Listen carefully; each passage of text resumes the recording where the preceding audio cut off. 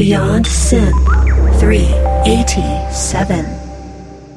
Hello, this is God. Beyond Synth is made possible by listeners like you. Today I would like to personally acknowledge Mike Erdel, Dinner Dog, Brandon Decker, Johnny Five, and Albion Algorithm. Thank you.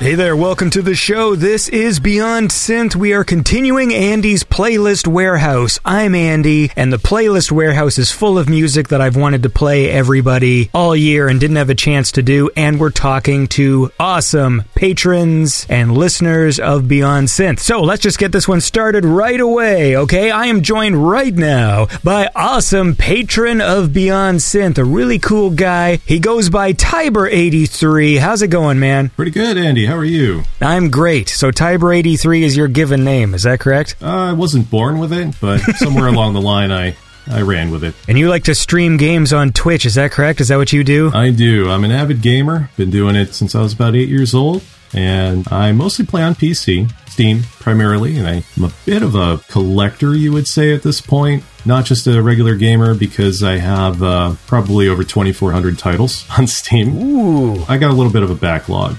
That being said, I play a lot of different games. I guess you would classify me as a variety streamer. Just a small fry in the wide world of streamers, but it's a lot of fun. I just do it for fun and throw various games up and just have a blast with anybody who's watching. Yeah, next year I'm going to save money because I spent too much on games this year. So my plan is to tackle my back catalog. Unless Nintendo releases a remaster of Mario 3, I might consider that because I heard that rumor. Ooh. That would be interesting if they did that. It would be cool if they just did the original trilogy like they did on the Super Nintendo. Absolutely. Yeah. They just dropped Super Mario RPG as well, that remake. That looks really good. Have you ever played the original? I haven't, but I think next year, while I'm in money-saving mode, I might just play the original, because my understanding is the remake is pretty faithful, so if the core gameplay is relatively the same, maybe I'll just play the original one. Yeah, there is absolutely nothing wrong with the original. It was made by Squaresoft before they teamed up with Enix and became Square Enix. So, yeah, it was along the lines of the old Final Fantasy games. It was a little more dumbed down, for the Nintendo... Well, I don't want to say the Nintendo crowds... Yeah, I'm digging myself into a hole here. Anyway, it was more easily accessible for the various crowds that played Nintendo games back then. So it wasn't as complex, I think, as Final Fantasy, right? But it was a lot of fun, and I would easily play it again in a heartbeat. I never played RPG. I did play Paper Mario and the Thousand Year Door, and that game was awesome. Like, I really enjoyed that one, and I know that that's the kind of the sequel, or at least the first two Paper Mario games, because then the third one was just sort of a platformer with really long cutscenes you had to sit through. So it was it's got the dialogue of the Paper Mario games, but then none of the RPG style gameplay. So it was just a really tedious game. That's my opinion on that. I would agree. But look, listen, I want to listen to some music and then we'll keep chatting. So I got one here from VIQ from the album Coastline. This is Hurricane.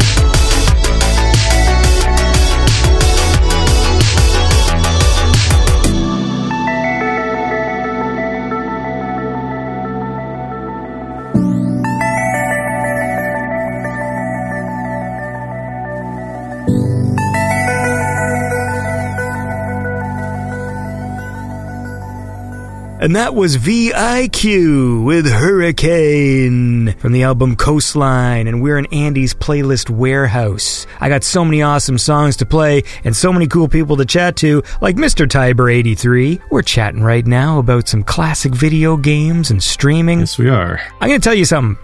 I don't enjoy streaming. That's it. I kind of got that notion when I watched you last. You were playing some Starfield with Mr. John Space. It's because I like games and I don't want to talk. That's the time I have to relax, is when I play video games. I lay on the couch, and then when you're streaming, you kind of have to talk. And I just feel like since I talk all day, like on the podcast, and I'm constantly like editing my own voice and stuff, like the video games is my time to not do that. Right. I hear you. It's a balance, and it takes some time to kind of get used to that sort of thing. And I guess I have to apologize for all the text I threw at you on those streams. That's normally how they do it on stream, so I wasn't sure if you were accustomed to that. But it's hard to stay balanced with that sort of thing. I don't stream all the time. There's days where I just want to play, and I enjoy it regardless. But there's days I just, don't want to talk, and I just want to zone into my game, and that's the end of it. And you got to have that. I got sensitive because I liked playing games where I'm at the point where there's like the muscle memory, you know what I mean? So like I can play Tetris and stream or whatever, things like that. Yeah. But then I remember getting some comments from people like, play a different game. And I'm like, but if I have to think about the game I'm playing, then I can no longer be entertaining, because then I'm in thinking about the game mode. Like when I was playing Starfield, I just kept getting lost because I was like not thinking about the map. Like I'm trying to think of funny things to say, and then when it came time to leave the room, I'm like, where the fuck's the door again? Like this hallway, this map kind of wraps around itself. And Starfield, to be fair, is a little weird with its maps. I'm assuming in like a year they'll patch it so there's maps, but since there isn't, it's really odd, because even when you went into like caves and like Oblivion and shit, they'd give you like a top-down view, so you knew where you were. And then in Starfield, it's like they just give you this weird screen of like little tiny dots and like an arrow and a marker, and it's like, what? Like I'm in a building. Like give me the blueprint. Yeah, I ran into that too in my run, and it was very confusing overall. So yeah, it's definitely a game that kind of requires a lot more attention to it, and it is hard to go back and forth with everyone and keep everyone entertained and all that stuff, so I totally get it. Since I'm going to be saving money on games, and if they want to turn everything into a fucking live service, I'm like, fine then, Mortal Kombat, I will play the stupid Invasions mode once a month, and I'm just going to keep doing it. I'm not going to give them any more money, and I'll just keep on playing these stupid invasion modes and unlock shitty costumes, and I thought maybe I'll use it as an opportunity to build playlists. So like just run around and just sort of grind with like a character, and then while that's going on, listen to music, because I was trying to put together like a really cool energetic sort of dark synth playlist for like Mortal Kombat that make good fight music. Oh nice. Yeah, that would work out really well, because the in-game music is not great. Yeah, it's not what it used to be. No, it's definitely not what it used to be. There's only one good one. That's Johnny Cage's house. Yeah, I don't know, man, the tone has changed. The first 3 games, I love the music in the old Mortal Kombat games, and the new ones I just don't get what they're going for. I don't get the mood they're trying to establish. It just doesn't feel like Mortal Kombat. Yeah, you either do the microtransactions. I refuse to give them money. If you play the Invasions mode, there is a chest in every one that gives you 200 dragon crystals. So after 6 months, I'll be able to purchase a costume. Yeah, there's all these new seasonal fatalities that they've been coming out with. That's the big controversy right now, because I guess they cost more than a whole DLC character. I don't know the exact price, but I've heard they're, I think, over $10 or something for a fatality. Maybe I'm wrong. Yeah, I refuse. Yeah. The only thing I want is just a proper costume for Scorpion. That's the only thing I might pay money for if I don't have enough dragon crystals at the time. Like if they give me like just a proper classic costume. Right. Yeah. It's a good game all around if it weren't for all the microtransactions. I think they did decent with it, but yeah, I'm not going to give them a cent myself. Just sticking it out, grinding what I can, have fun with it. I paid a lot for it. I'm not paying anymore. Because I bought the stupid special one. Me too. So like I could play it 4 days early, and I'm like, I think I gave them way too much money and they're not getting any more. Same. They must see though behind the scenes, like they know what's popular. Like, cause I know like on day one when they were like offering downloadable costumes, and like the number one costume they were like trying to sell was like some like Rastafarian outfit for Tanya. I bet you 0 people bought this. Right. Like it was between that and like Scorpion with his flaming skull head, and I'm like, geez, I wonder which one got the sales here. Like, know your audience. Like, no one wants that costume. Like, it's so stupid. I will say I was half tempted to get that one, the Scorpion one. I was like, Ooh, I'm sticking to my guns, but man, that was a cool skin. I got the flaming head one, but it sucks because you can't put a mask on it. Oh. So you have to have the flaming head. Oh. That's like part of the deal. Oh, lame. But I tell you what else you got to have is cool music. Yeah. So let's listen to this one from Essel Fortium from the album Future Human. This is Worldline.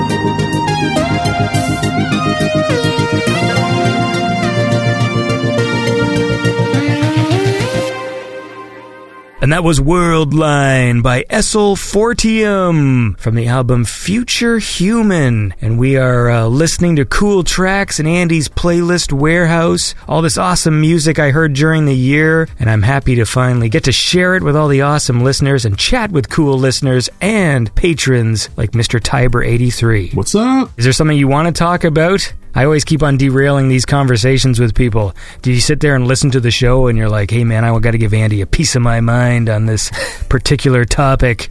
Or now's your chance. Gosh, I didn't really come with any kind of a speech or agenda today, but I will say that I've really enjoyed your format. I would say through the years, but I've only started listening to you within the last year or so. I think I actually started listening to you as of, I think it was episode 328. Which was you and Marco talking about movies. That really got me into it. I was like, man, I love the banter between you two, talking about all sorts of pop culture and stuff and the music in between. Absolutely fell in love with it. Liking it ever since, and I was a freeloader for a while, but I started deciding to support you on Patreon because, you know, I imagine it's a lot of work that you do. Just wanted to thank you for everything you've been doing, and it's been awesome. Found a lot of new music for your podcasts and kind of expanded my listening tastes. Well, see, this is the thing. I edit the shit out of this show, but whenever people start complimenting me, I don't edit a single fucking second. That is I let fair that shit enough. just play out. Say nice things about me, and this segment will go on for 40 minutes. Goddamn right. Well, thank you, man. I like compliments. They make me feel good about myself. That's good. I don't get too many here, so I come home, just a bunch of kids treat me like shit. My wife punches me in the face, and that's pretty much my home life. So I come back to the podcast as my sanctuary. There you go. Well, you're holding up pretty well with that. So. Yeah. Well, you know, Photoshop. You don't see any bruises on me because I can paint them out. Now, like with the AI tools, you just highlight a bruise and say, remove. You just talk to ChatGPT and it does the rest? Yeah, man. ChatGPT, make me look like this is a horrible joke. What am I doing? It's like, hey, does my audience like spousal abuse jokes? Is that the kind of audience I've cultivated? Where did we go? So what else goes on in your life, man, when you're not playing games? Or it sounds like if you got a fucking collection of thousands of games, I imagine maybe that's what you're always doing. Yeah, I don't have as much time anymore as I used to. The thing is, when you're a kid, you've got all the time in the world, but not enough games, and now it's vice versa. So it's kind of a cruel joke, right? But not too much. I just love, hanging out with my wife. Been married 11 years now, and we've been together for over 18, together since college. We got 2 dogs and 3 cats, Ahsoka and Arya, and 3 cats, Charlie, Karma, and Sprite. So it's a little bit of a zoo in our house. They've been keeping me busy throughout the days. I'm working a lot.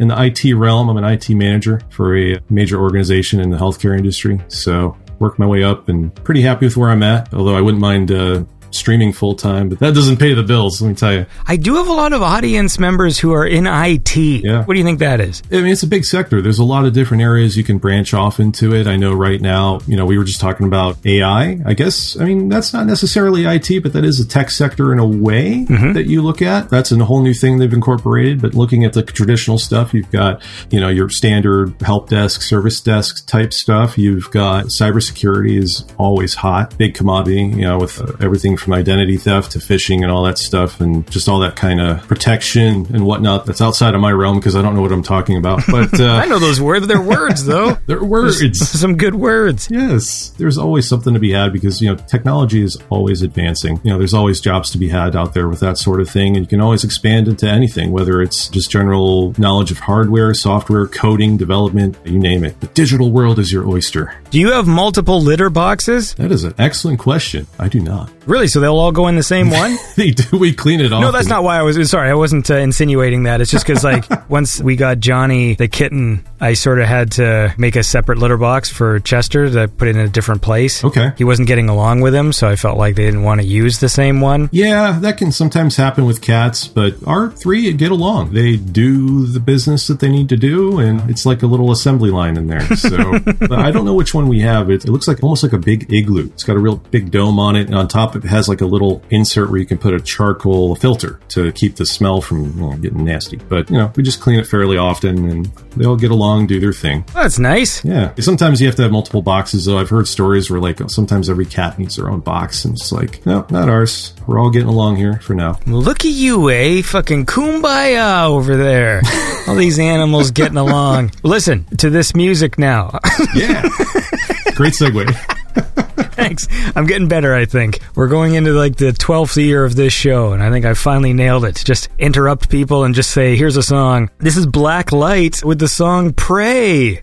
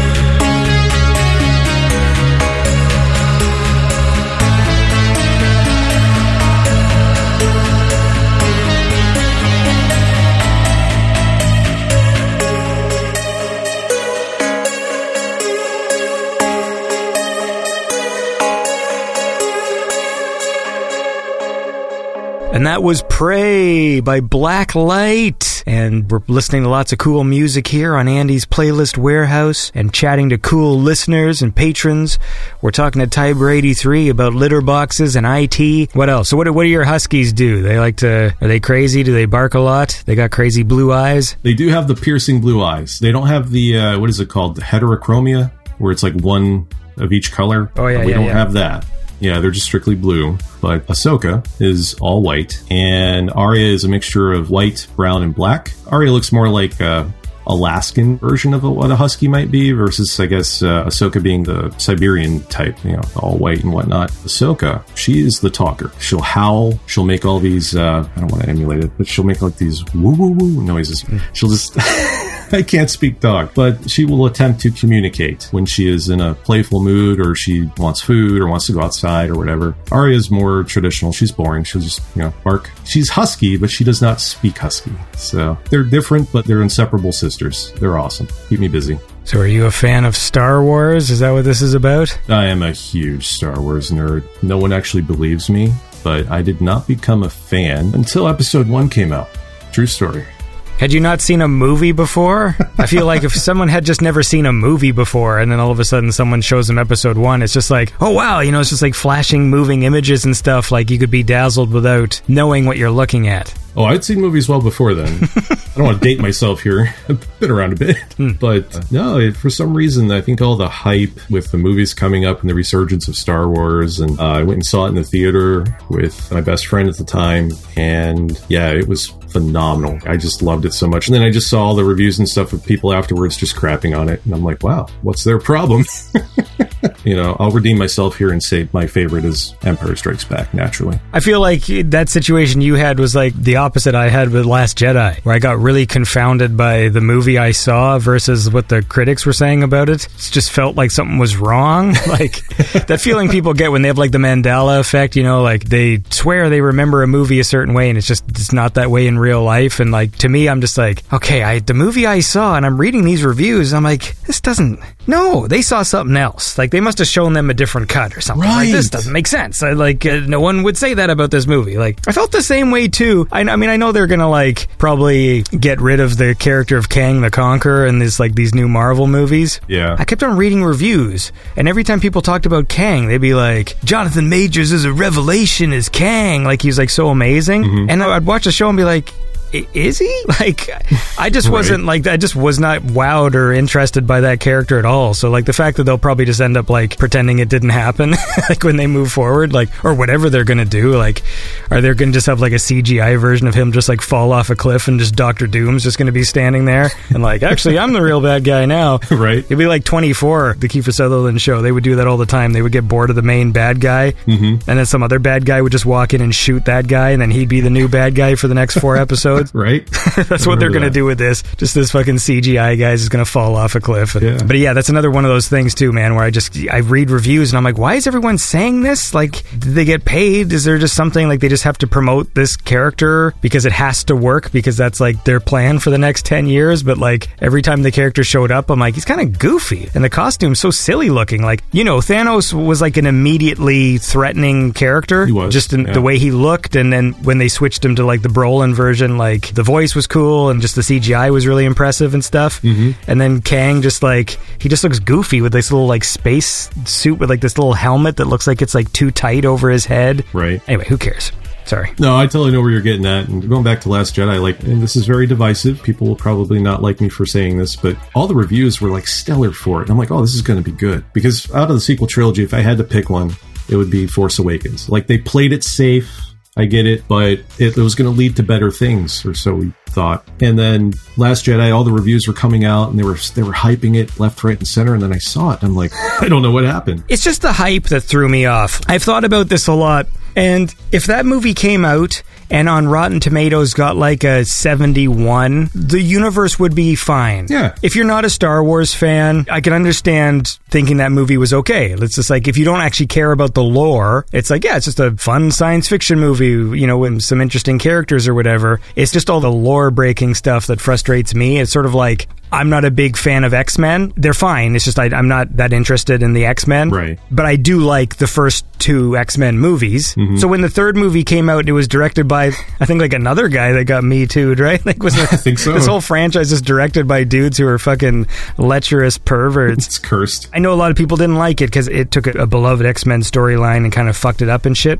But it didn't bother me the same way because I don't know the Dark Phoenix storyline, so I don't know what they messed up. Right. And so that's the way I feel about Last Jedi. It's like, it's easy for someone who doesn't care about Star Wars to think it's okay. But then as a fan, I'm like, you're light speeding through shit. Like, you know, we've been through this. It's just, there's just all these moments where I'm like, what are you doing? What are you doing? Like, it's just, no. Oh, absolutely. Yeah. There was so many moments where I'm just like, what the hell were you thinking? There was a million ways we could have gone about this, but you chose that. And it definitely resonates more, I think, with people who don't understand Star Wars as much or don't care about the lore as much. But you got to cater to the Star Wars fans. I mean, don't like overly pander to them, but at least give us something. Yeah, and I'll give you something right now, some cool music. All right, so here's one from the Phantom Division. This is Neon Rain featuring Bethany Lois.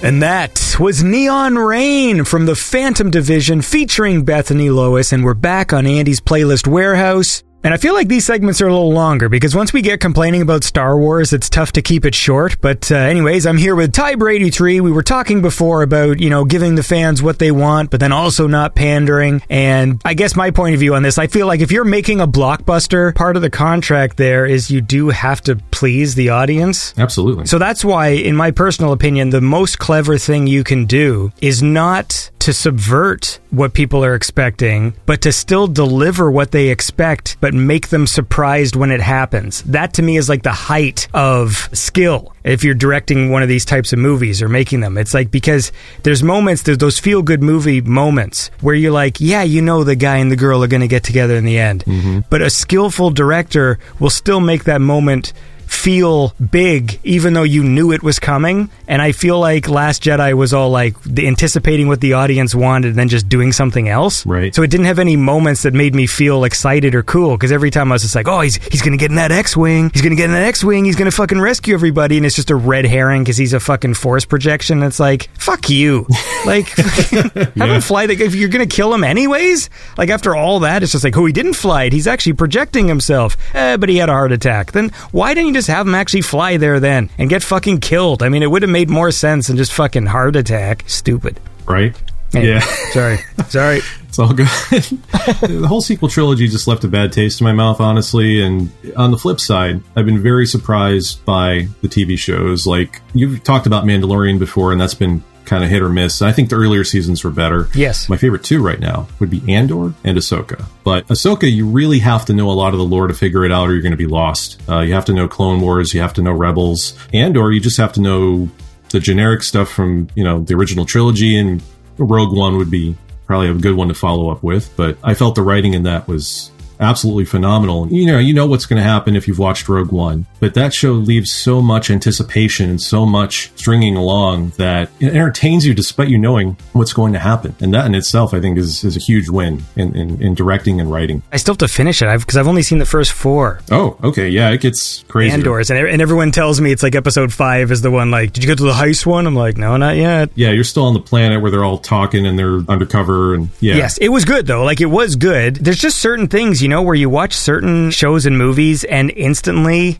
the quality, you just know, oh, this is a higher quality production, even sometimes by the font that's you know what I mean? Like, you'll see like a title sequence and just go like, oh, this is, because I remember like Obi-Wan kind of felt cheap, and then when I saw Andor, like, literally the title sequence made Andor a better show than Obi-Wan. It was just, oh, okay, this is a more sophisticated production. Like, just all the choices, like, down to the fucking lettering and the font. Oh, whereas, like, Obi-Wan felt really cheap. And, I mean, not really cheap, but definitely cheaper than I was expecting. I thought of all the Star Wars TV shows, I'm like, well, they're going to pump the most money into the one with Ewan McGregor in it, but then I feel like maybe the money just went to his salary, and like, because it felt the cheapest of all them. It felt even cheaper than Boba Fett in a way. It kind of did, although, don't get me started with Boba Fett. They did my boy dirty. No, yeah, I don't know what the fuck that was. I honestly don't know. Another situation, they could have gone a million ways with it, and they chose whatever the hell they just did, but I feel like my version of Boba Fett's just sitting in the Sarlacc disintegrating.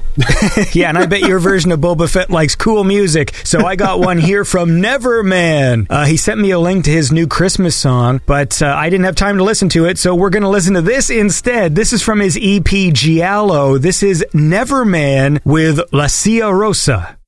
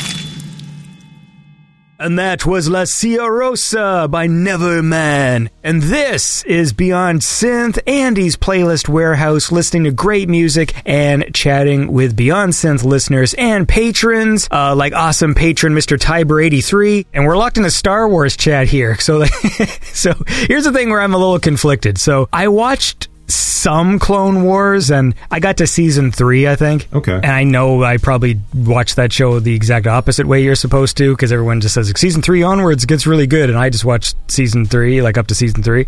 So my perspective on Dave Filoni, I guess, is a lot different than other people's, because I guess he's got a lot of goodwill because of how good Clone Wars was. Mm-hmm. But I sort of know him as the guy who writes really stupid Star Wars shows, because like all his plots are written like a child wrote them. Like when Boba Fett, it's stupid. It's like I'm watching a stupid show written by a stupid person. The stories are so simple, and then that's what bugged me about Mandalorian, because it started off so strong. It was still simple, but it was simple in like an elegant way, you know? It was just like, oh, it's cool. Like, you know, you just have an episode where he's just hanging out in the desert, it's got to get his ship back or whatever. Mm-hmm. And then you get to season 3, that season was dumb. Like, dumb. Yeah. Those stories were dumb. And they made the characters terrible because they were dumb. Because they were just doing dumb things constantly. I'm like, why is it...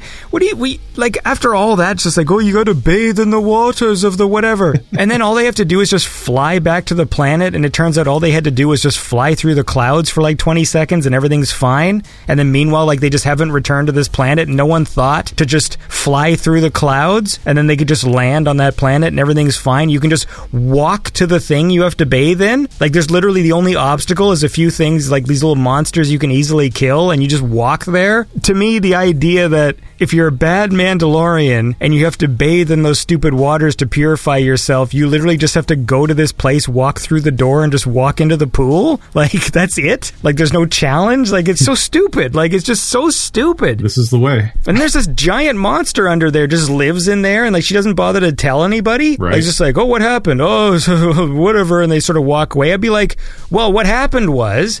I fell in the water, and there's that giant creature. That's the crest, you know, our crest. That's that fucking monster head. There's a fucking one down there that's like the size of a planet, and it just flew past me. So I just thought maybe you'd like to know, because, you know, it's on our crest and shit. Like, you know, it just fucking drives me nuts. I get where you're coming from with it. It was kind of a wacky storyline. I think a lot of it had to do with just their beliefs and their structure, and it was very backwards, right? There's a fun theory about Bo-Katan, because at a certain point she ends up reclaiming, spoilers, everybody, you've already seen through all of it, right? Yeah, okay. Man, that was another fucking stupid thing. After all that, fucking Moff Gideon, after all this sort of setup, like, what's the story? Then he just fucking says what the plot was, and then they just kill him?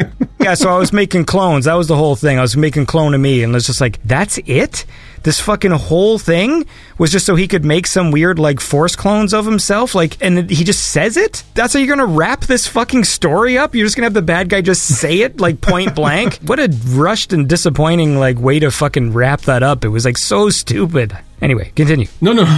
I kind of felt that way, too. There was a couple things as well. Getting back to Bo-Katan, she hid that information from the armorer because I think, in theory, Mandalorians of old used to be able to tame that thing's called a mythosaur. If you tamed it, you could ride that thing. So, like, way bigger than the frickin', you know, Rancor that Boba rode. Yeah, you ride around with one of those things. Who's gonna screw with you, right? So she kind of hid that information. So that in theory, that's what she's planning on doing, because she knows where this thing is now. But going back to Moff Gideon, there is a hint towards the end of that episode where you see all his clones and stuff. If you go back to watching Moff Gideon in earlier episodes, he had a little mustache, right? This version that you see at the end, the one who gets, well, spoilers again, gets killed, he didn't have a mustache. So he may very well have been a clone to begin with, and the real one's actually still running around. See, that's fine. I actually thought what they were gearing towards was just having that one live, because he got himself a helmet, right? Mm-hmm. And so I'm like, okay, here's what they're doing. He's going to get a helmet and get scarred so that he now gets to just do a voice performance just like Pedro Pascal does. Oh, yeah. Mm-hmm. So that's what I thought they were going for. He's going to get burned learned. He's going to have a helmet now. So now What's-His-Face doesn't have to show up on set anymore. So like when that character returns, it'll just be a voice performance. Right. But it's still stupid the way they fucking wrapped up that plot. I was expecting some sort of grand, cool thing. And then like it's just very simple and, oh man. It was a little rushed, but it was kind of cool how a ship landed on him. Those 2 episodes had cool things in them. Oh, yeah. Like the last 2 were the best ones, but then the first few were so stupid. Like, it just made me feel like these Mandalorians are morons. You know what I mean? It's just like, where do you live? Oh, we live on a beach where a monster comes and just takes some of us every day. And then it's like, oh, also other monsters come and take us too, and we just still hang out on this beach, and then the guy just fucking gives up. Oh, my jetpack doesn't have enough fuel. Oh, by the way, that's my son. What? Right. It's fucking stupid. And then they literally explain the 3 times the plan. Now we're going to fly our jetpacks over there. I'm just like, yeah, I get it. You're riding jetpacks and you're going to go to the fucking bird's nest and get the kid back. Like, this is not crazy. It's just like, what's crazy is that these fucking idiots live on this beach. Like, what are you doing? Right. There's fucking giant crocodiles and fucking giant birds, and they're constantly stealing them, and they just fucking take it. It's like, well, it's really cool hanging out on this beach, though. Like, so stupid. Yeah, that's the funny thing about Star Wars is, like, there's always an explanation for it, though, which is hilarious, because even if you go to, like, every little character in the background, they all have their own story, for example. They all love getting stolen by birds. Yeah. That's the thing they didn't tell you in the lore, is that the rite of passage of the Mandalorian is to be stolen by a giant bird and then eaten by a giant crocodile on the beach or whatever. This is the way. Listen, yeah. I'm a nerd too. Like, okay, I've got my shit. I'm a big Doctor Who fan, but I still don't tolerate plots that don't make sense, because I've never been the kind of nerd that needs to rationalize those things. If I see an episode and the story doesn't make sense, I'm just like, fuck, I really wish they wrote a better story there. I'm not like, well, technically, it's okay that the fucking bad guy did that thing, because earlier on there was a line of dialogue. Is it? Nope, doesn't work, doesn't make sense. Sorry. Yep. Like, do better. Can you imagine $25 million an episode and the plot is that a bunch of fucking highly trained assassins hang out on a beach where monsters regularly eat them? $25 million? Yep. You could, like, literally give that in, like, a small town could live for, like, 5 years. Just, hey, you guys don't have to work for 5 years. You could, like, help so many people, and instead you've just written the stupidest 30 minutes of TV I've ever seen. Like, anyway. Giant birds, man. Yeah, sorry. Anyway, look, listen. I got to say goodbye to you here. Yes. We'll listen to one more song, and then we'll say a proper goodbye. How about that? That sounds good. All right, man. Well, let's listen to this. This is Wave Shaper with Changed Plans.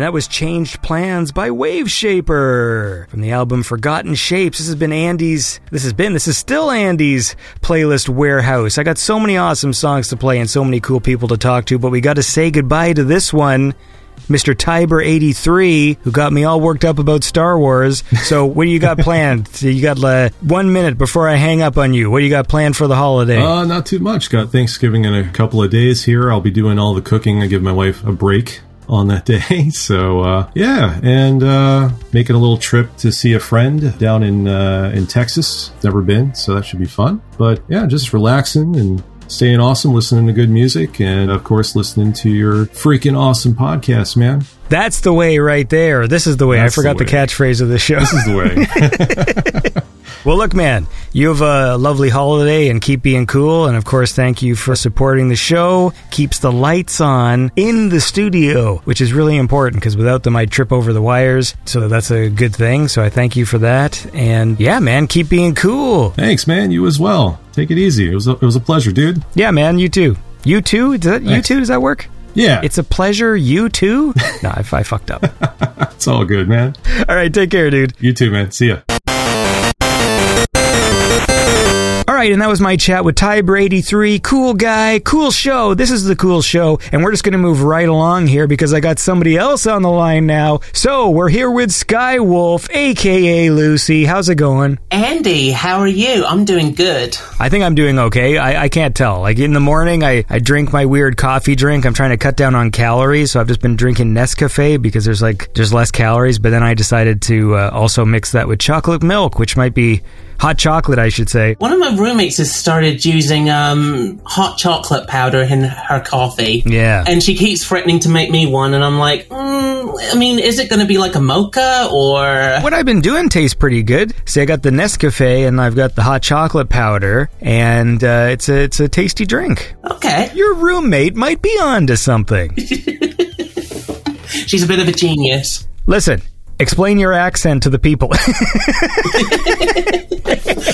I'm originally from the UK. I moved to the US about 4 years ago. I'm in the process of uploading an American accent, but it's taking a little bit longer. I think I'm running Edge or something like that. So, yeah. Is that your plan? Do you want to assimilate like the Borg from Star Trek? Except the Borg speak with British accents, don't they? Or do they? Do they? I don't know. I haven't seen Star Trek for a while. But no, I'm just trying to fit in and blend in. Every time I would go into like a business or something, it's like, oh, I love your accent. Where are you from? And then you'd have to spend about 10, 15 minutes having a conversation with someone about where you're from. And then you'd go to another place and it would happen all again. And it was just like, it was slowing down my day. Yeah. Guess what? That's all about to happen now. Because I'm going to make you go through all that stuff again.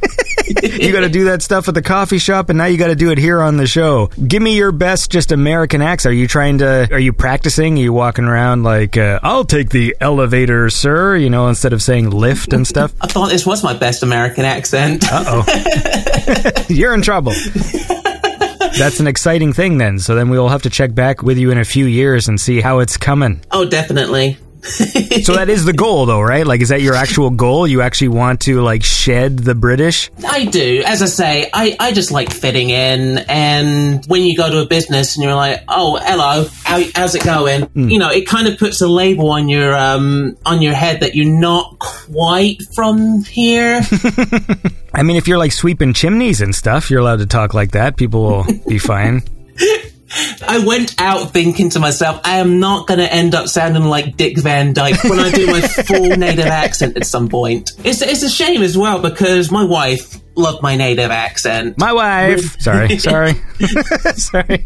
It's really hard when people say my wife to not say my wife. My wife. And like, even though it's like 40 years later, and that's still, it's like saying yeah, baby, like Austin Powers. It's like just something that's just like in my brain and I have to fight it. Those movies are so good. It blows my mind. Like, when did International Man of Mystery come out? Like, it's 97 or something like that. Yes. So that is 26 years ago. And I remember watching it on pay-per-view cable, and it just blows my mind. It's like that was 26 years ago, That movie really was so so fucking funny when it came out. I just remember that stupid scene where he gets out of cryo sleep and just takes the big long piss. It's so stupid. And I watched it recently, and obviously there's some jokes in there that haven't aged very well, but like on the whole, I think the first one is still like a pretty solid movie. Yeah. It is. You know, when it comes to shit like comedies and stuff, especially from like different times, there's sort of like a given, like as long as you're a reasonable person to when you're watching, it's be like, yeah, there's going to be a few jokes in here that are a little rough. You know, just, this is okay for the time, but like now they're a little weird, but it's sort of like, if you move past it, there's still some decent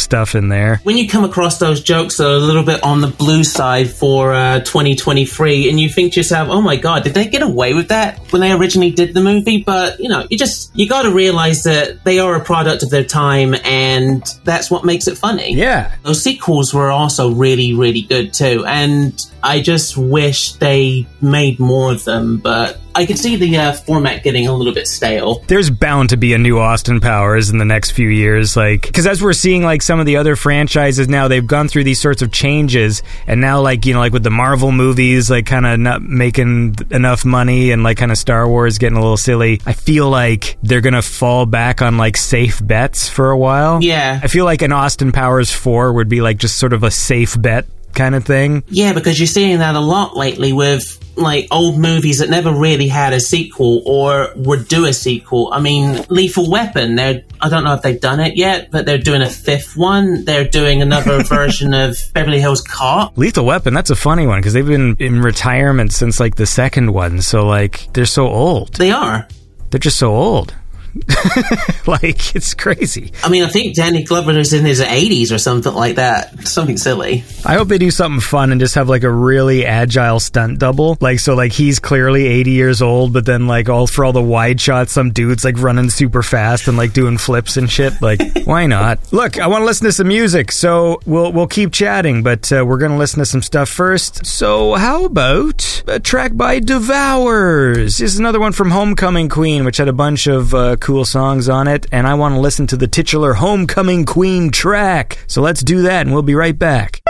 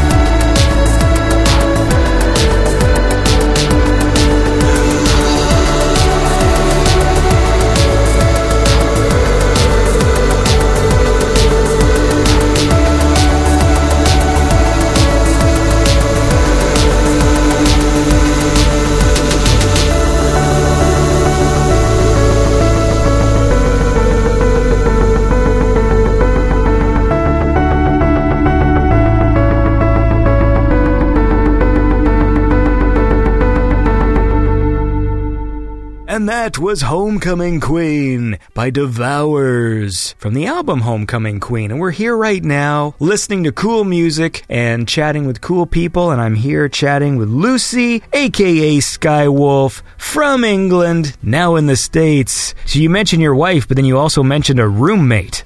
Yes, I did, yes. I live with 3 roommates currently. Wait, 3 roommates and a wife? 3 roommates and a wife, yes. Is this like a big house? It is a 4-bedroom house down in North Mississippi. So it's not like crowded or anything? It sounds crowded. No.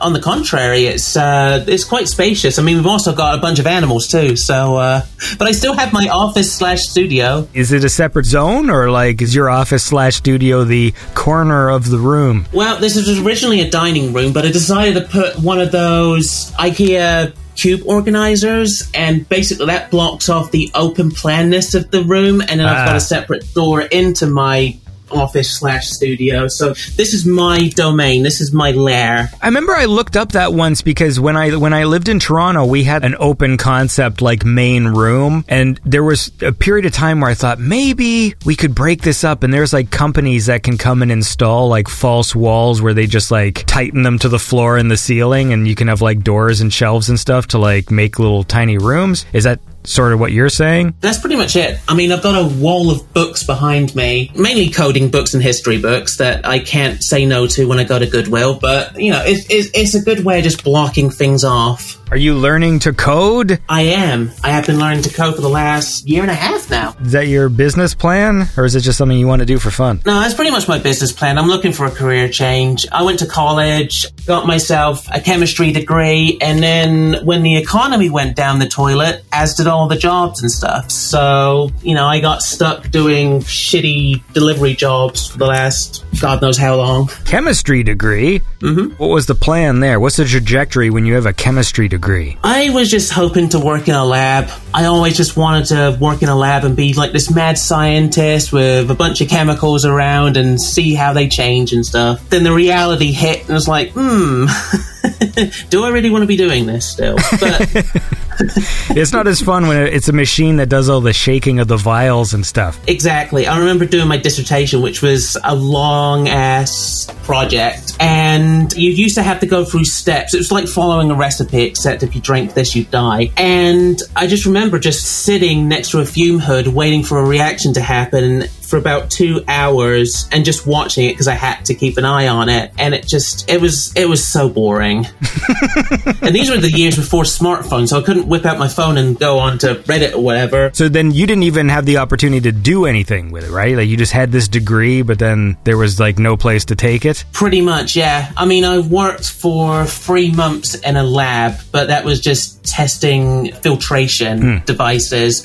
It was not what I had in mind. And it was only a temporary contract anyway, so I was there for like 3 months thinking, well, I've got a little bit of experience. Maybe I'll be able to get a job soon. Mm-hmm. And then that never materialized. And then I'll learn how to play keyboards. Yeah.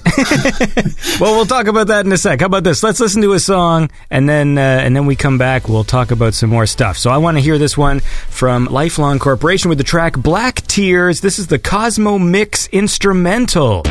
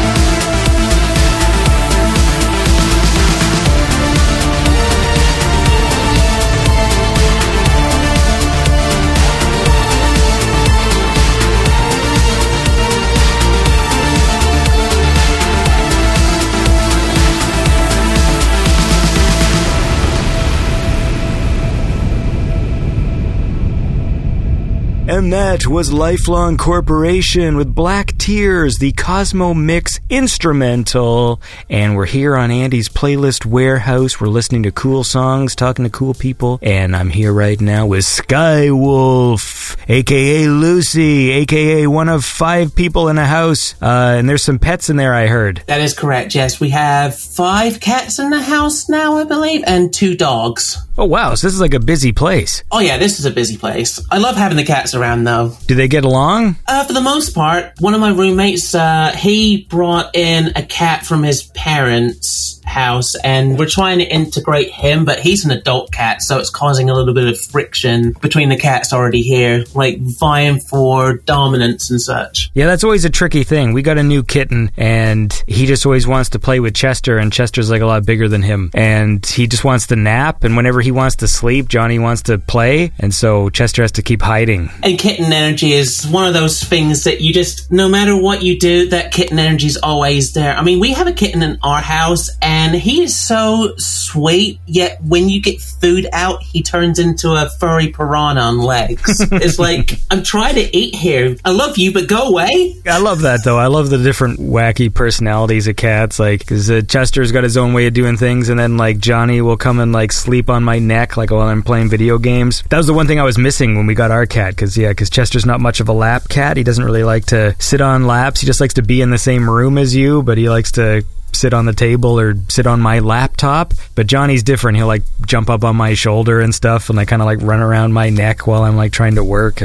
It's fun. It is. One of our cats, Pumpkin, he's so chilled out. He will always come and sit on your lap, or he'll come and sleep with you. I mean, when it's cold as well, he'll climb under the comforters. You wake up and you feel something furry on your leg, and you're thinking, what on earth is that? And that's Pumpkin. And then there's Ellie, who is incredibly friendly, but she's not necessarily a lap cat, but she just likes pets. She likes little light spanks on the butt, you know. Don't we all? That's my motto. Things you hate as a kid, nap times and spankings. Things you love as an adult, nap time and spankings. Well, definitely fucking nap times. Actually, that's true, and spankings as well. I'm what they call a bit of a pervert. So look, I want to listen to, so speaking of animals, okay, we're going from cats to dogs here. Vincenzo Salvia's dog G, the dog composer. I've got a song here that's been sitting in my playlist for a long time, and let's listen to that. This is Vincenzo Salvia featuring G, the dog composer, with Fear of the Bark.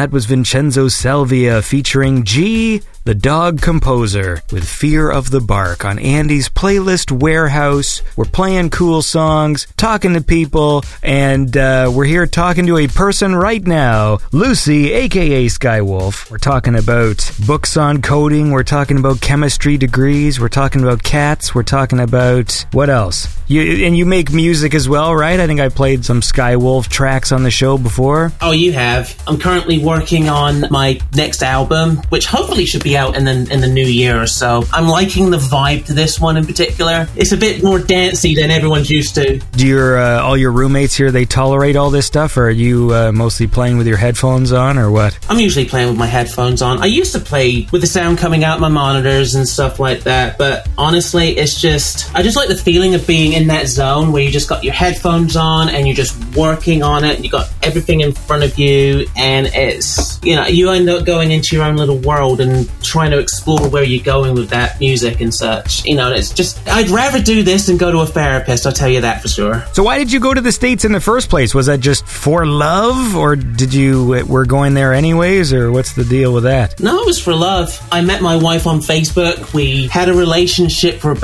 we didn't even meet each other for the first year, and then she came to visit me for about 2 months, and she always had a rule. She said, I have to live with someone, and I have to know them for at least 1 year before I agree to marry them. So when she came over...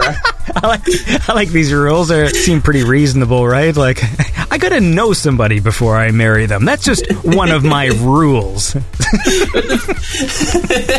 But the thing is, the visit was, our first year anniversary fell on that visit. So on that day, I took her to Brighton, which is also on the south coast of England, and it is a pretty gay town, and we had a nice night, and I already had everything planned out. So we went to a diner on Brighton Beach, which was like an American-style diner, and I asked her to marry me, and now forevermore she complains that I maliciously complied with her, because I literally asked her to marry me on our 1 year anniversary. And then we got married about a month later and got all the immigration stuff running, and it was less than 18 months, I think it just over a year. I was on a plane to the US, and I haven't looked back since. Do you have your visa shit sorted, or do you still have to do the phase 2? Because I'm surprised. There's some people I know who have moved and things still aren't quite final. They sort of go year to year with things. Yeah, to begin with, if you've not been married for 2 years, you go on a restricted green card, I believe it is, and then you got to prove your marriage is genuine and such, and then you got to go through that again, and then eventually you'll get your 10-year green card, and then you can go for citizenship. I always find that part weird. So, you just have to make sure you take lots of pictures? Is that how you prove you're married?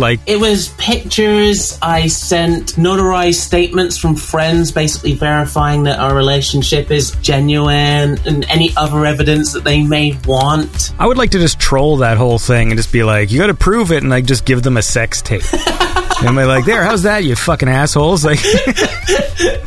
But then you have a sex tape somewhere in a vault somewhere that the US government has access to. Oh, they keep the stuff? Yeah. I think it's in I think it's in Colorado. Oh, I'm pretty sure there's a vault of information from newcomers. Oh, that's ridiculous. Okay, never mind then. Maybe it's not a good idea to to get the green card that way. I don't know. Look, sometimes my ideas aren't that good, okay? I admit that. But I tell you, some of my ideas that are good is listening to cool music. So we're going to listen to a track here from Your Sister is a Werewolf. This is Disturbed Circuits.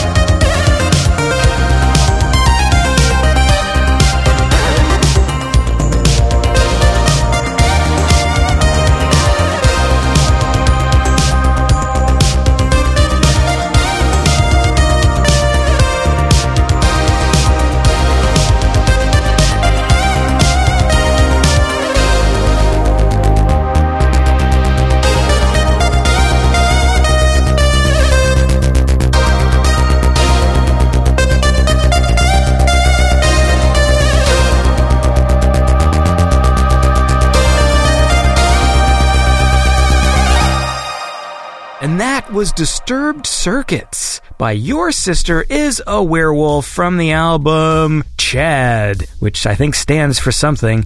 And we're here right now listening to cool music, talking to cool people. I've been chatting with Skye Wolff, a.k.a. Lucy. Why'd you spell Skye Wolff like that? It's like an L and two F's and an E.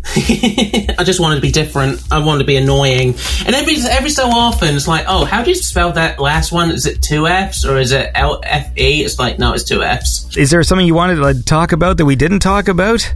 The floor is yours before I hang up on you. How about that? Yeah, I will say keep an eye out for my next album. It will be released in the new year. It's called Geometry of Molecules. Looking at my chemistry background right there. And it's going to be a really good one, I think. Was that the name of like one of the textbooks? No, I just I wanted to come up with something that's a bit more eye-catching than Sentience, for example. So how would you describe your style? You like a spacey kind of ambient synth? What do you say? I'd say space wave. I kind of categorize my albums into either spacey albums or Earth albums. Right. Kevin Spacey. Oh, God. Sorry, whenever I hear the word spacey, I can't not think that. That, my friend, is a non sequitur that I will keep in the show. So, do you have anything coming up then? You have some exciting holiday plans besides dropping stuff on your floor? That was one of the cats. Yeah, blame the cat. That's Ellie coming up for some pets. No, just vibing along, going to visit, relatives and stuff. I've been adopted into my wife's family, so that's quite nice. And keeping in touch with all my people in the UK, all my friends and family. Cool, well that sounds nice. How about you? I hope I just get to relax. Just play video games, lay down. I'm an old man, so as far as I'm concerned, this is the way life is now. I want to lay down. I wish the cats would get along, because just for a brief moment last night, I even made a point to tell myself this is a lovely moment. Chester was in my arms and he was laying, and Johnny came up and laid on my lap, and for about 4 minutes they weren't fighting each other and wrestling, and I was like, hey man, this is a pretty cool moment. And so I want more of those.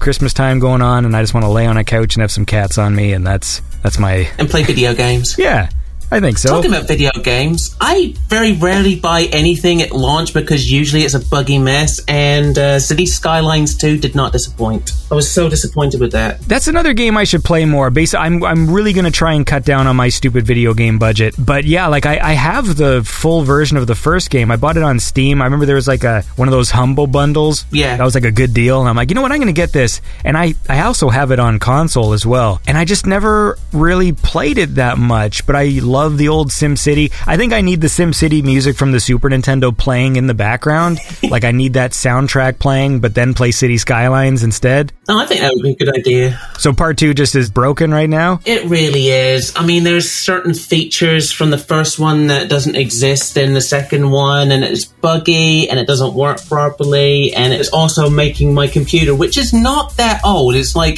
year and a half old with a 3070 in it, and it's just made it run so badly. And I know that Paradox released all this stuff about recommended graphics settings and such, but then again, I remember the old SimCity games, SimCity 4 for example, it would make your computer run so slow. They've always been really intensive on those machines. Yeah, I'm waiting for those to be a bit more like photoreal. I think that will draw me back in. I want a photoreal city building game. I think, as far as I'm concerned, the ultimate game, when I think about what would be the ultimate game, it would be some sort of SimCity Grand Theft Auto crossover. So if I could build the city, but then at any moment, you click the joysticks down and then you're in third person mode and you can run around and it's populated like a Grand Theft Auto game. That would be awesome. Yes, that would be, to me, wherever fucking video games go in the future, that will be the ultimate game. Is some sort of city building / Grand Theft Auto game, but it has to be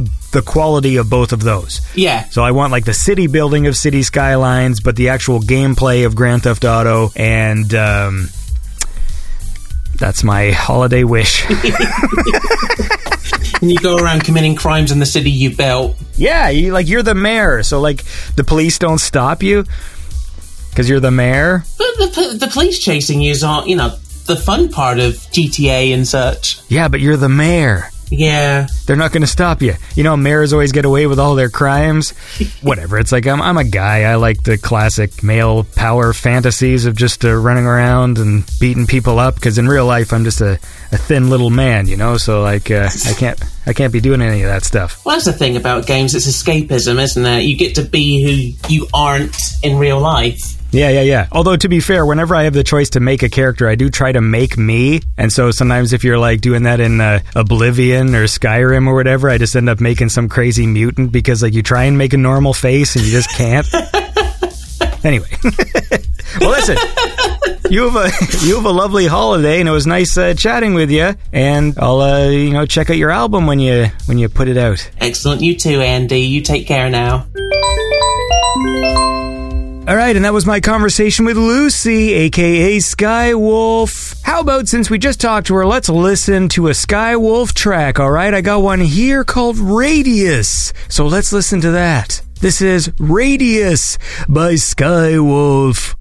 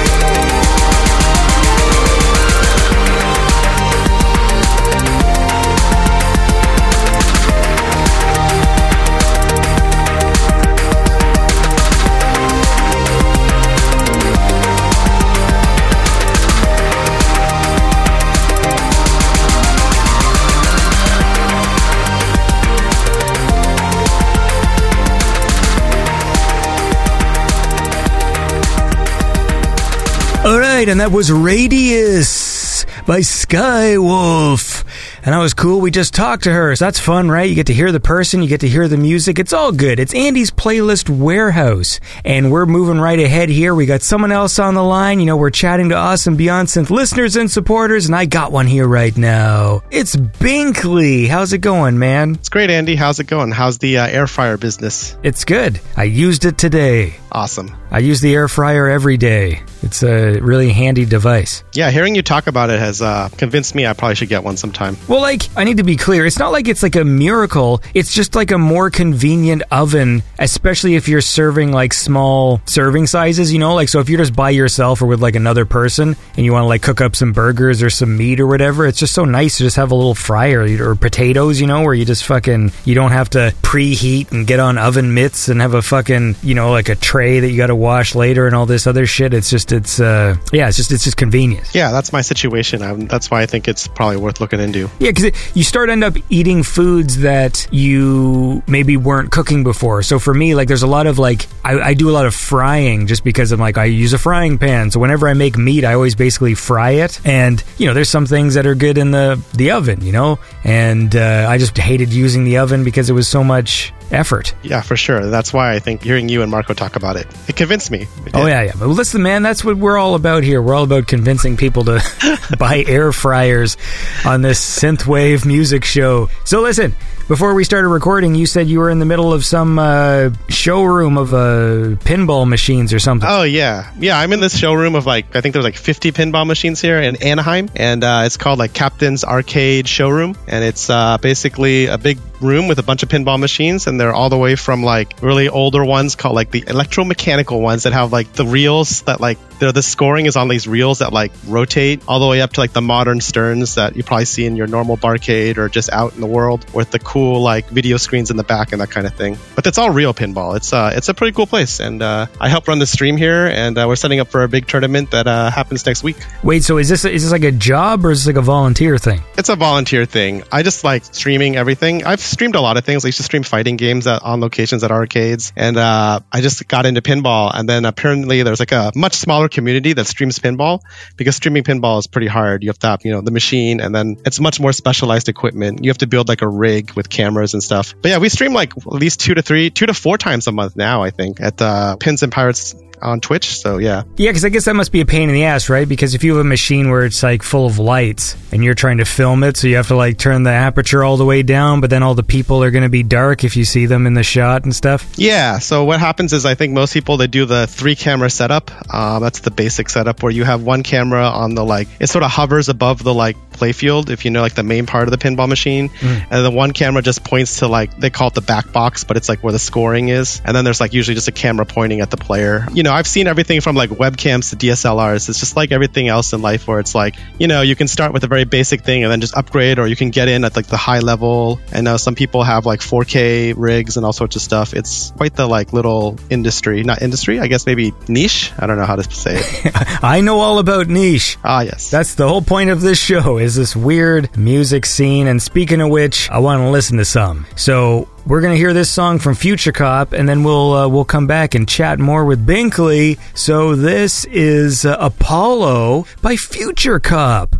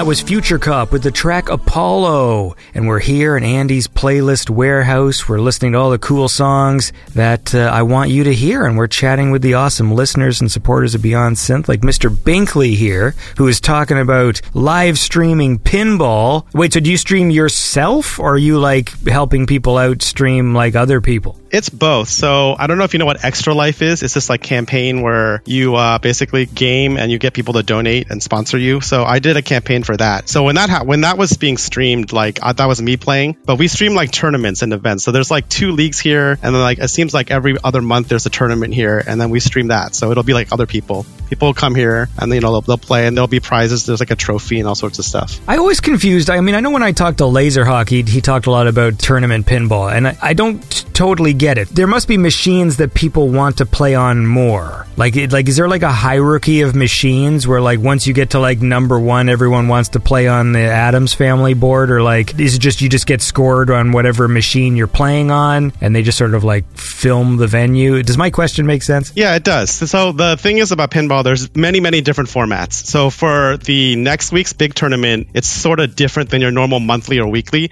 Most monthly and weeklies, you show up and you don't get to like pick the machine you play. It'll be like you, me, and 2 other people will be in a group, and we'll all be assigned a machine, and we all play like sequentially. Like we start a 4-player game, and then everyone's going to play their ball 1, and everyone's going to play their ball 2, and then everyone's going to play their ball 3, and then the scores are what they are, and then you finish like first, second, third, or fourth, and you probably get some amount of like points, and then it's usually like we're going to do 6 rounds, and you'll have like another group the next round or something like that. That's a very common type of format. Another one is like instead of getting points, it will be like the last 2 people get a strike, and the first 2 people don't get a strike, and then you're just trying to avoid getting like 3 strikes. Those are very common. And then there is one where it's more like a score attack thing, where that's what's going on next week, where there's like a bank of games, and they usually are like they range in age from like older games all the way to the newer games, and then you'll pick a game and you'll put up a score, and then someone else will pick a game and they'll put up a score as well. And then basically at the end of like I'm going to say like 20 hours, it's over several days, you'll be ranked based on where you got in that game. Like the top score will get like 100 points, and the second score will get like 90,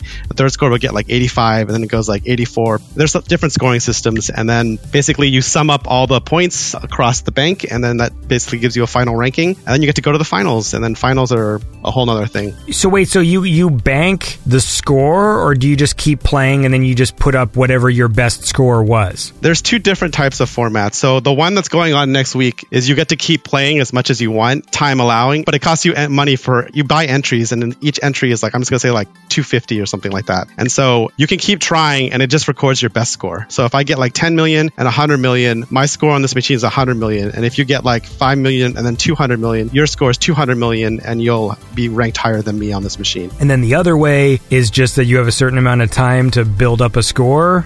Yeah, it's usually it's something like we're going to do 5 rounds of qualifying, and then you just get ranked on your finish on that game. Like, let's say we're playing Addams Family, and you finish first, I finish second, Marco finishes third, and then Florence finishes fourth, and then it'll be usually like 7 points for first, 5 points for second, 3 points for third, 1 point for fourth, and then, after 5 rounds, you'll have a certain number of points, and you can be ranked among all the people who came to the tournament. Right, okay. That sounds fun. Yeah, I run a lot of tournaments, so I think it's sort of fun to try to explain it, because there's like so many nuances in other formats, but those are the 2 main formats I would say that I see a lot. Well, I tell you what I see a lot is cool music. So how about we listen to a song and then we'll keep chatting. I want to listen to this one from Glenn Main. This is a track called Tea at Nino 9.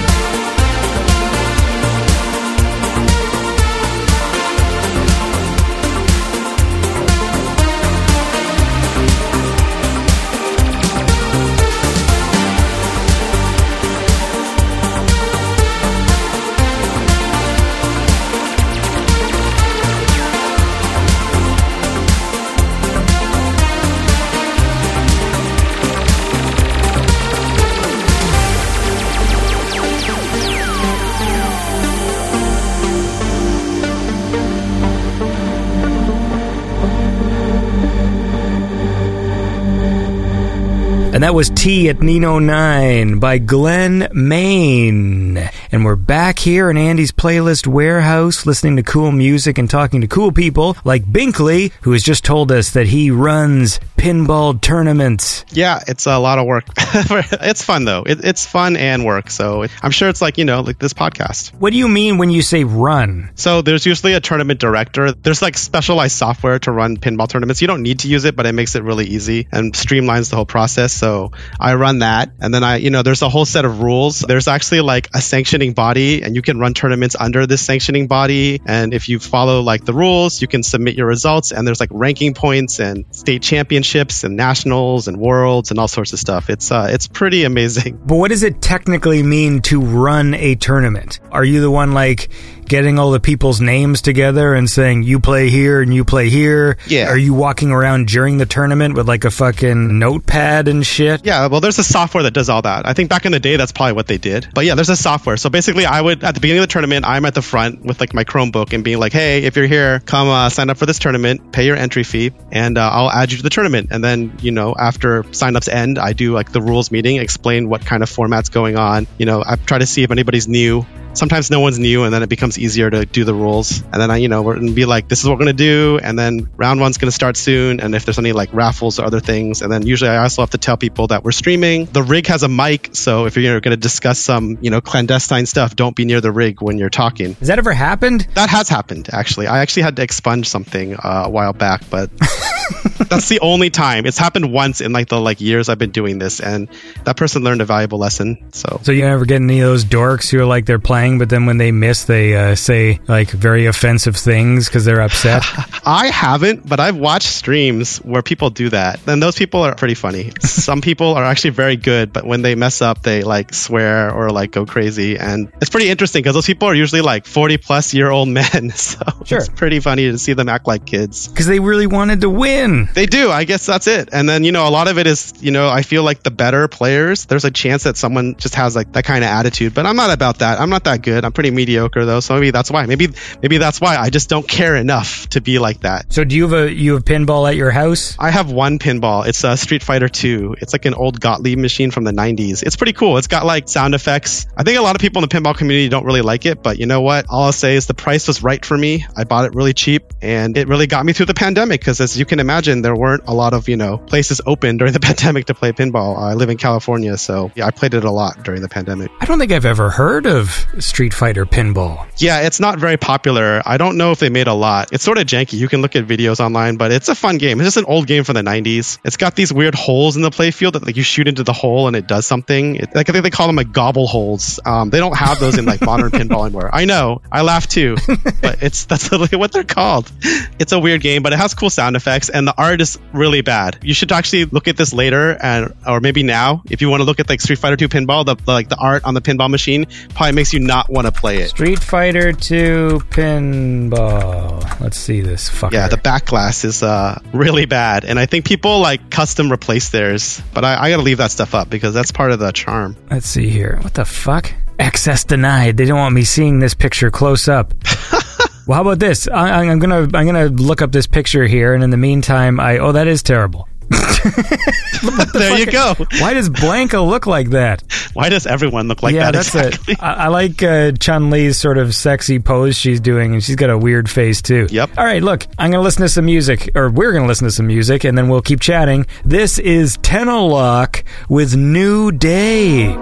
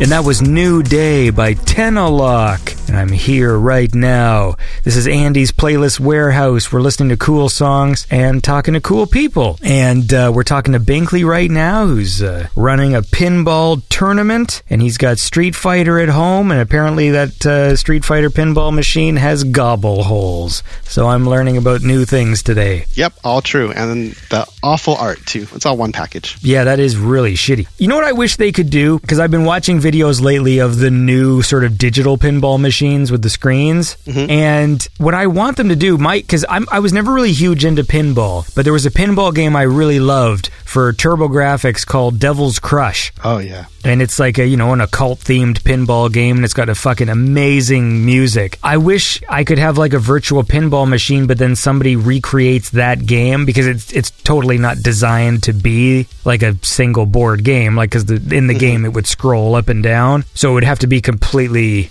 like new. I wish someone would make that for a virtual pinball machine, make Devil's Crush, but I want it to be exactly the same as the TurboGrafx one, like just the same music and everything, but just designed to be played on a single screen. And that's my story for you. No, that would be cool. Have you ever played like Demon's Tilt, or what is it, the new one, Xeno Tilt or Xeno Crush? Demon's Tilt is literally like the spiritual successor, heavily inspired by Demon's Crush. It's a PC game. I think it's on Switch as well. It has a cool synthwave soundtrack, and it's like 3 levels. You scroll up and down just like Demon's Crush. And then they made a sequel. I think they released it this year. It's the sci-fi version of that game. Because they had one back in the day as well. There was Devil's Crush and there was Alien Crush. And it was a similar premise where I think there's like a face in the middle of the screen that you hit, but it was an alien, because in Devil's Crush it's that woman's face, but then it turns into like a lizard. But I think I did try to play the new one, but I found it to be a little too busy. I think there was too many effects happening on the screen, and I think I didn't like the size of the board. It was sort of like in the center of the screen with like a lot of like points and stuff like in the margins. Yeah. If I remember correctly. Oh, that's right. Because in the old game on Devil's Crush, it fills the screen. Yeah, that's right. And so that's what I prefer. Because even I think the Sega Genesis also had a version of Devil's Crush, but they did that same thing where like they sort of shrink the game board. I don't know, what do you call the main play area of a pinball? You don't call it the board, It's the play field. The play field. Okay, yeah, so they shrunk the play field on the Sega one, so it was sort of like the play field sort of to the side of the screen, and then to the right, it's like, the points and all that stuff, and so yeah. I actually do think the TurboGrafx one is just better. It looked better, and the music sounded better too. Yeah, that makes sense. I wouldn't be surprised though if in the virtual pinball world somebody has tried to like recreate it or made something. There's all these like pinball machines that are made by fans. My friend basically has a virtual one. He said like the Harry Potter one is amazing. It plays clips from the movies. When you like plunge, it goes into a goblet of fire, and I've yet to actually go to his place to check it out, but he said it's like one of the most high quality ones for basically because it's made for free and it's made by fans. It's weird, like there was this point where I had no interest in a digital pinball machine, and then when I saw some of them being played, I'm like, actually maybe that would be cool. But I feel like you got to buy a good one, because I would want the one that has all the speakers inside. Because if I tried to do it myself, it would literally just be a TV laid flat on a table with 2 buttons on the side. And I feel like part of the effect, you want all those speakers in there so you hear the ball. Like, when it hits the top right-hand corner, there's a speaker in the top right-hand corner to really sell the effect. Yeah, for sure. And then like, I think my friend's actually has that weird thing where it like tracks your eyes. So when you like move a little bit, like the playfield will shift, so it's like real life. That's fucking cool. He's really into this sort of like stuff. Like I think he built like a Tron arcade machine. He built a MAME cabinet. He takes on like these projects for his friends and for himself as well. So it's really interesting to see some of the stuff. He's shown me pictures. I've just never been to his place. I wish I had that kind of nerdy know-how. Even when I try and set up, like when I have like a RetroPie and go like, oh, I'll make it like a virtual arcade, just getting the front end to work and like finding on these websites, go, you can use this front end, but then you got to pay $10 or you got to be a member to fucking arcadesorus.com and all this other shit. I just want things to work, because I have like a retro shooter, which is like just a Pandora's box that comes with some guns. And even though technically those Pandora's boxes, people don't love them if you're like hardcore arcade enthusiast, because you can't really make the subtle adjustments you would want if you were like a super nerd. For me, I just like when things just plug and play and work. Just, hey man, I didn't have to do a thing. I just fucking stuck an HDMI cable into to this thing and I'm playing games and I'm not sitting for 2 days like downloading fucking game artwork and trying to put it in the properly named folder. You know, like I just like when I just turn on a thing and it just works. No, I'm with you. I'm with you on all that. I don't have that much know-how, which is sort of funny because I own a pinball machine and my ability to repair my own pinball machine is not that great. I need to get better at that, and that will also save me a lot of money in the long run. Is there any way you can repair that artwork? Actually, my friend who also has a 3D printer and stuff was saying like people swap out that artwork. That's called like the back glass on a pinball machine. I've seen alternate back glasses or translights on pinball machines. So I bet you somebody somewhere has probably made a Street Fighter the movie one. That's the only way I would swap it out. I'm going to swap it out with something like equally janky, I feel. Yeah, that makes sense. Well, look, I have no proper segue here, but we're going to listen to some more music. So I got a cool track here from Gemwave, and this one's called Bleeding Out.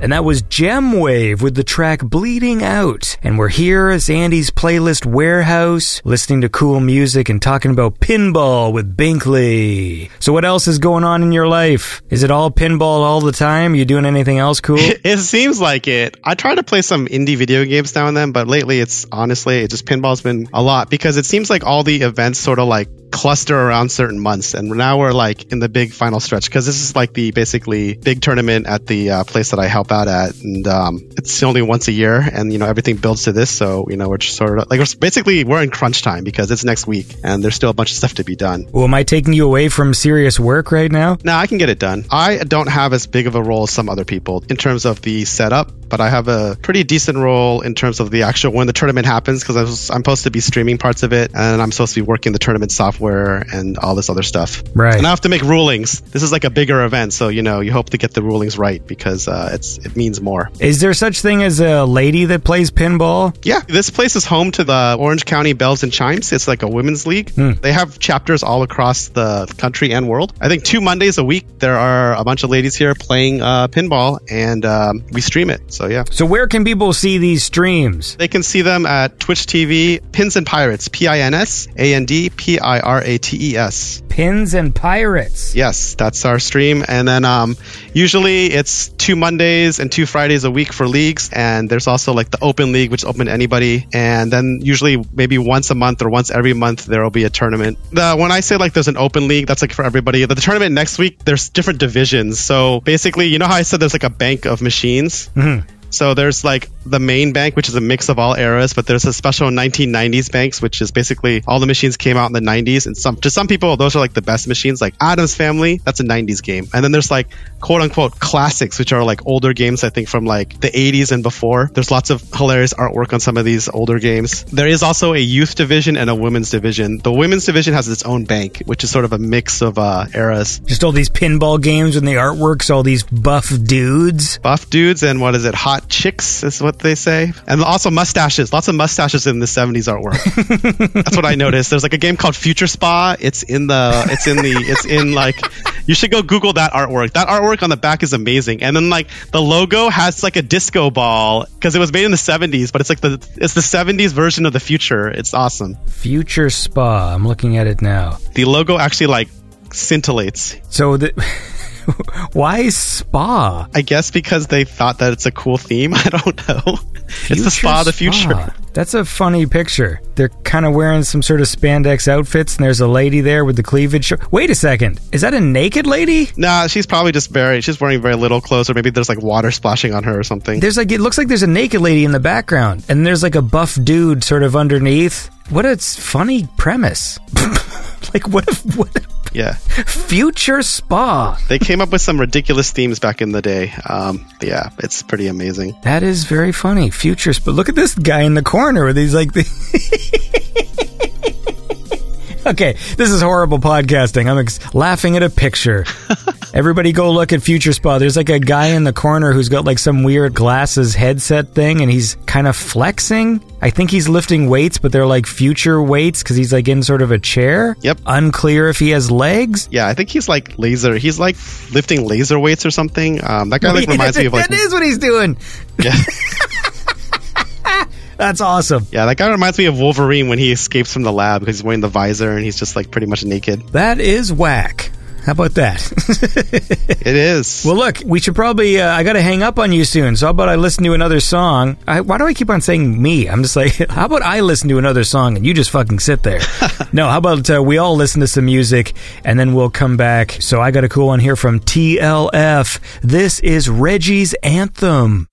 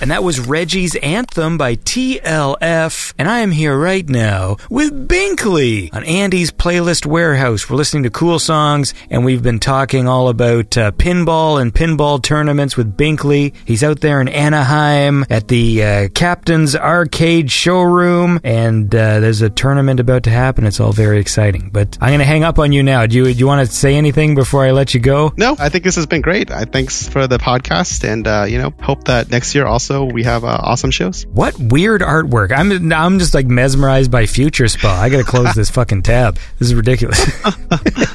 Well, you got any cool holiday plans or anything like that? Just been spending some time with my family. They're up north in the Bay Area, so that'll be cool. And that's pretty much it. Well, I hope you have a happy holiday. How about that? Yeah, and I hope you do too, Andy. And thanks for being a cool guy and a cool listener and supporter of the show. And I hope your tournament goes well. This will probably air after the tournament, so I hope it is smooth. What? All good. Yeah, thanks for the podcast. I listen to every episode. I'm going to tell people about it because now that I'm on it, I'll plug it some more. Well, I'll be like, hey, listen to this interview. And then, hey, there's this cool podcast. Yeah, see, that's the idea. Now just to tell 1,000 of your friends. I keep telling the listeners, it's great that you like it. Now tell 1,000 other people and make sure that they actually listen to it. Or if I can find an oil baron, right? That was it. That was one of the good occupations, right? Do any oil barons play pinball? I wouldn't be surprised because pinball is a very expensive hobby if you want to own machines. Like, we're talking like $10,000 buys you a machine, depending on what type of machine. So, and some people have like a house full of them. Well, we got to meet that guy, and then I'm assuming it's a guy, and then tell him to give me his money. So that's going to be my mission in the new year. All right, I'll look into it too. Don't worry. All right, man. Well, you take care, dude. Will do. Thank you. All right, and that was my chat with Binkley. Cool guy. So we got to talk a lot about video games this episode. You know, we got Star Wars, we got pinball, we got game streaming. What did we talk about with Lucy? Laboratories and assimilation and what? Anyway, look, okay, I gotta go. I don't know what you all are doing on your Christmas Eve, but apparently I am editing this show. So here's the deal. We got a few more of these coming. So I don't want to disappoint anybody, but this year's a little weird. And I guess we're not necessarily doing a Christmas show or a New Year's show because I still have to edit a whole bunch of these things. So that's what I'm going to do. That's my focus, is getting all of these Andy's Playlist episodes finished. In the off chance, it is quite possible I will not be able to edit all these before the end of the year. However, all of these Playlist Warehouse episodes are technically part of Season 11. So if they do go into the first few weeks of January, I'm not calling them Season 12. Season 12 is a fresh start, like all seasons, and that's all I know. But I'm going to try my damnedest. I bought myself a can of Rockstar energy drink, and I guess my Christmas will be sitting in front of my computer and editing. And but don't worry, don't feel bad for me, because I'm going to take a very nice break when this is all over, okay? Have a lovely day. I guess Merry Christmas, and keep being cool, and I will talk to you all soon on Beyond Synth, the best synthwave chat show there is. Beyond Synth Radio is produced by Andy Last. Check the show notes for more information on the musicians featured on the show. Consider supporting Beyond Synth at patreon.com/BeyondSynth. Thanks for listening.